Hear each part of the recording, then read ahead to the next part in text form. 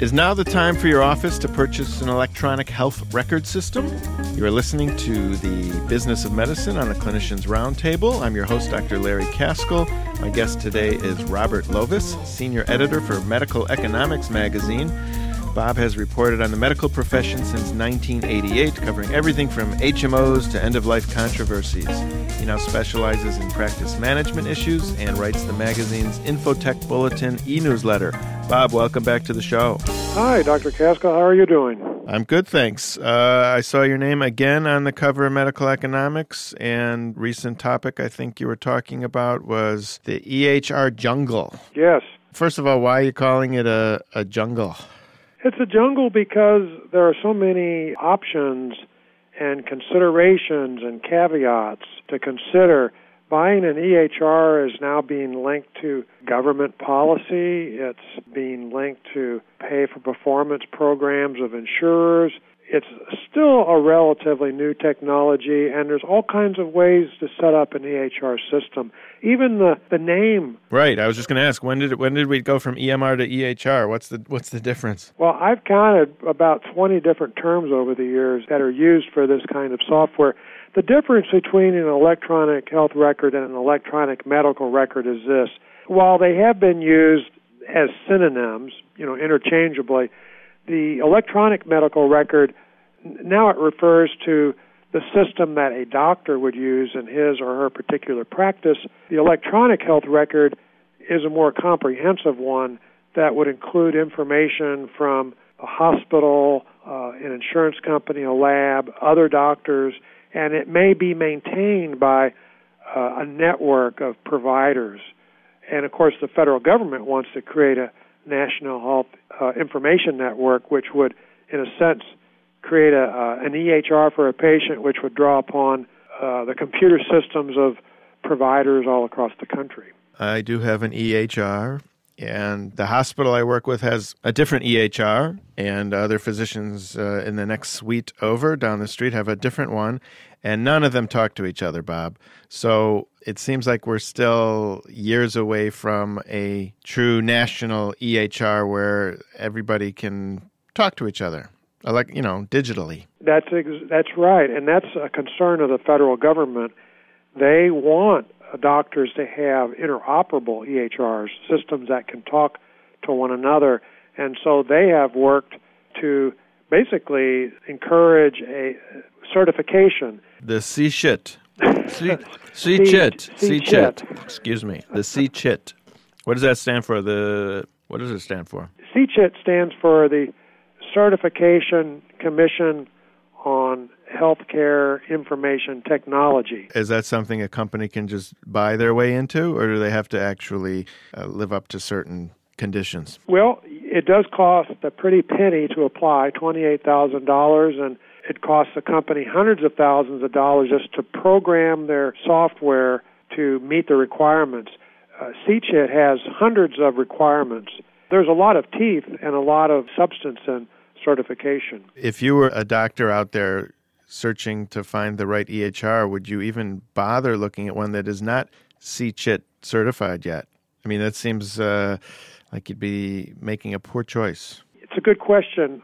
Many doctors in very small practices can't afford the products that have been certified because they tend to be a lot more expensive, maybe 3 times as much as the ones on the lower end of the spectrum.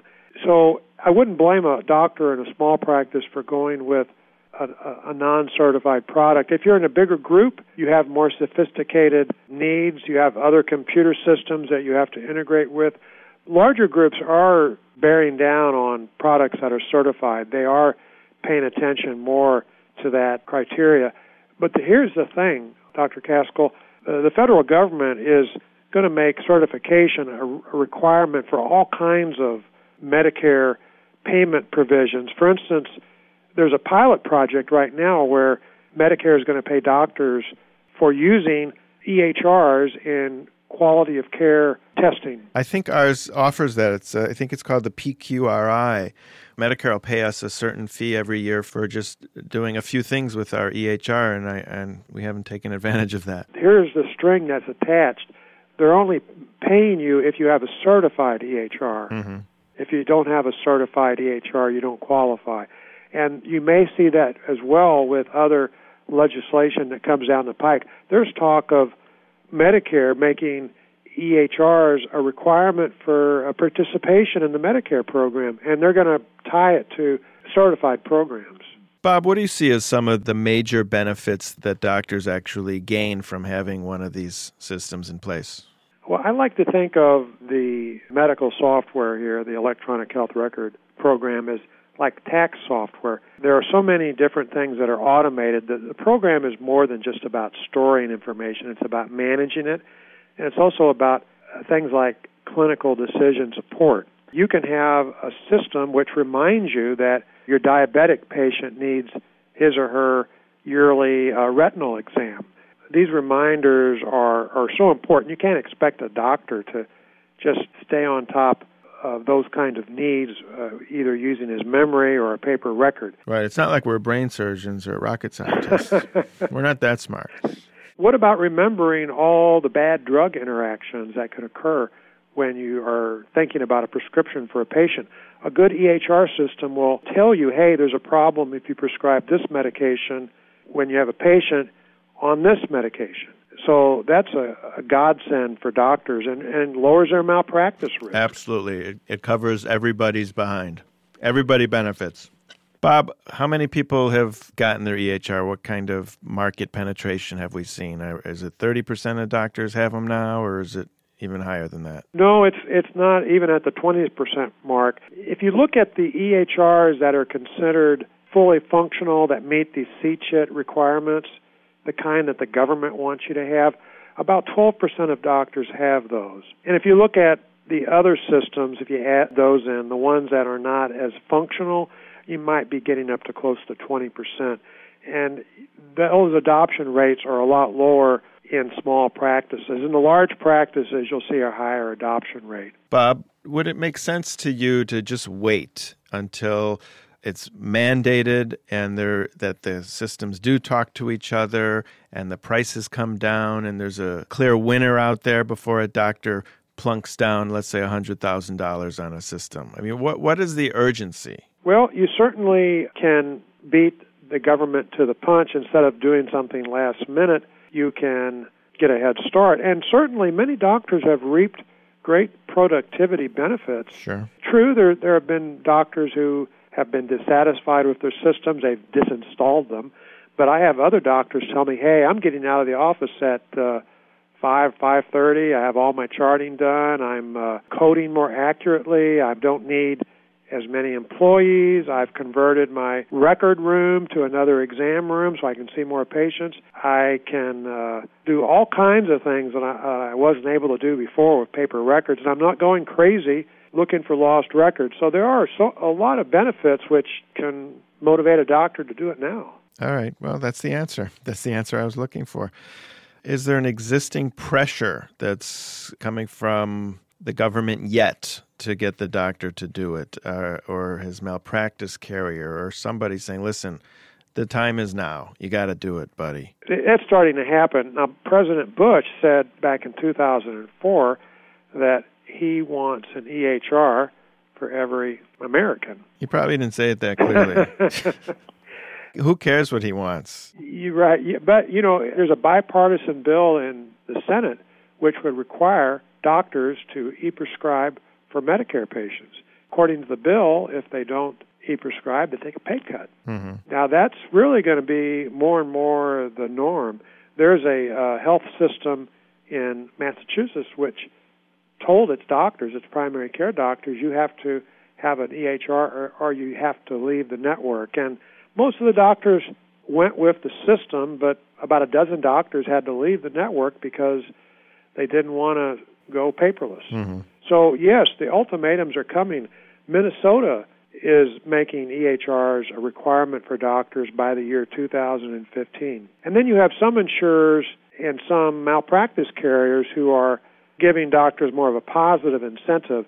There's one malpractice carrier who is knocking off $300 or $400 off your malpractice premium for having an EHR. Well, that's nice. Bob, have you seen a lot of local hospitals incentivizing their physicians to get the computer by paying for it without violating Stark laws? That's a very good question, because there's been a change in, I guess, the federal view of how much hospitals can help doctors acquire EHRs. Before, the anti-kickback regulations and the Stark self-referral regulations basically prohibited hospitals from helping doctors acquire this technology. But then about a year and a half ago, the feds changed direction, and now a hospital is able to subsidize 85% of the software cost for a doctor, and hospitals are starting to do that.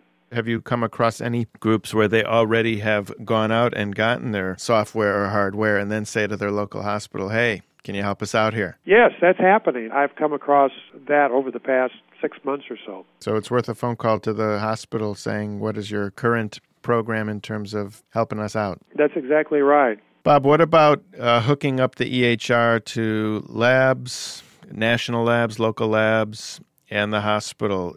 Again, is there this interconnectivity problem? That lab connection is probably the most important connection after hooking up to the pharmacy. And in either case, the best place to start is to go to your EHR vendor and find out whether their program is designed to hook up with either the pharmacies or the major labs. And there's a different story for each. Right. So the key word there is interface. Do you guys have an interface ready with Quest, with LabCorp, with Walgreens, with Osco? With the pharmacies, there is a group called the Pharmacy Health Information Exchange. It covers most pharmacies. It's set up by a group called SureScripts, which is a pharmacy industry organization. And basically, EHRs need to interface their software to this big network that the pharmacy industry has created. And if that interface exists, then a doctor can send a prescription from his computer or her computer directly to the pharmacy computer. It's not a fax. A fax is not a true e-prescription, by the way. It has to be a machine-to-machine transmission. Well, Bob Lovis of Medical Economics Magazine, thanks for coming on and trying to untangle the EHR jungle for us. It's always a pleasure to talk with you. I'm Dr. Larry Kaskel, and you've been listening to The Business of Medicine on the Clinicians Roundtable.